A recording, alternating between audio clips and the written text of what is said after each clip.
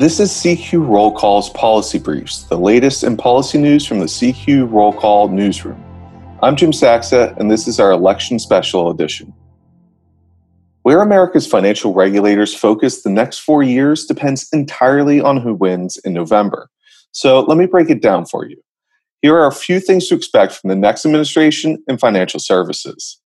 First off, let's talk about what happens if Donald Trump wins re-election.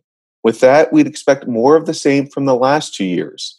Regulators will loosen a couple rules, but a split Congress won't pass many bills.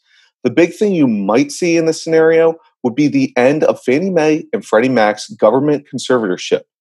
Federal Housing Finance Administrator Mark Calabria released a plan to re-privatize Fannie and Freddie last year. If Trump stays in the White House, he'll have a good shot at seeing it put into action. But let's say the polls are right this time, and Democrats win the White House and the Senate. What then?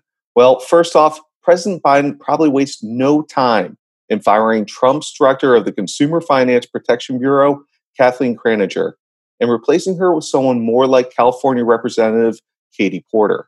Regardless of who Biden picks, the CFPB will be a lot tougher on financial firms in general and will crack down especially hard on payday lenders. Second, Biden's pick for the comptroller of the currency would almost certainly reverse rule changes to the Community Reinvestment Act that were finalized this year. Community groups hate the new rule, and banks, they don't really like it that much either.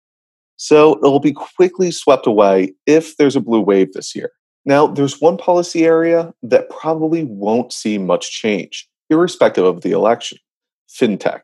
Both parties have their fintech fans and their fintech skeptics. So no matter what, you might expect the next administration to continue updating old banking rules for the 5G era, but only at dial-up speeds.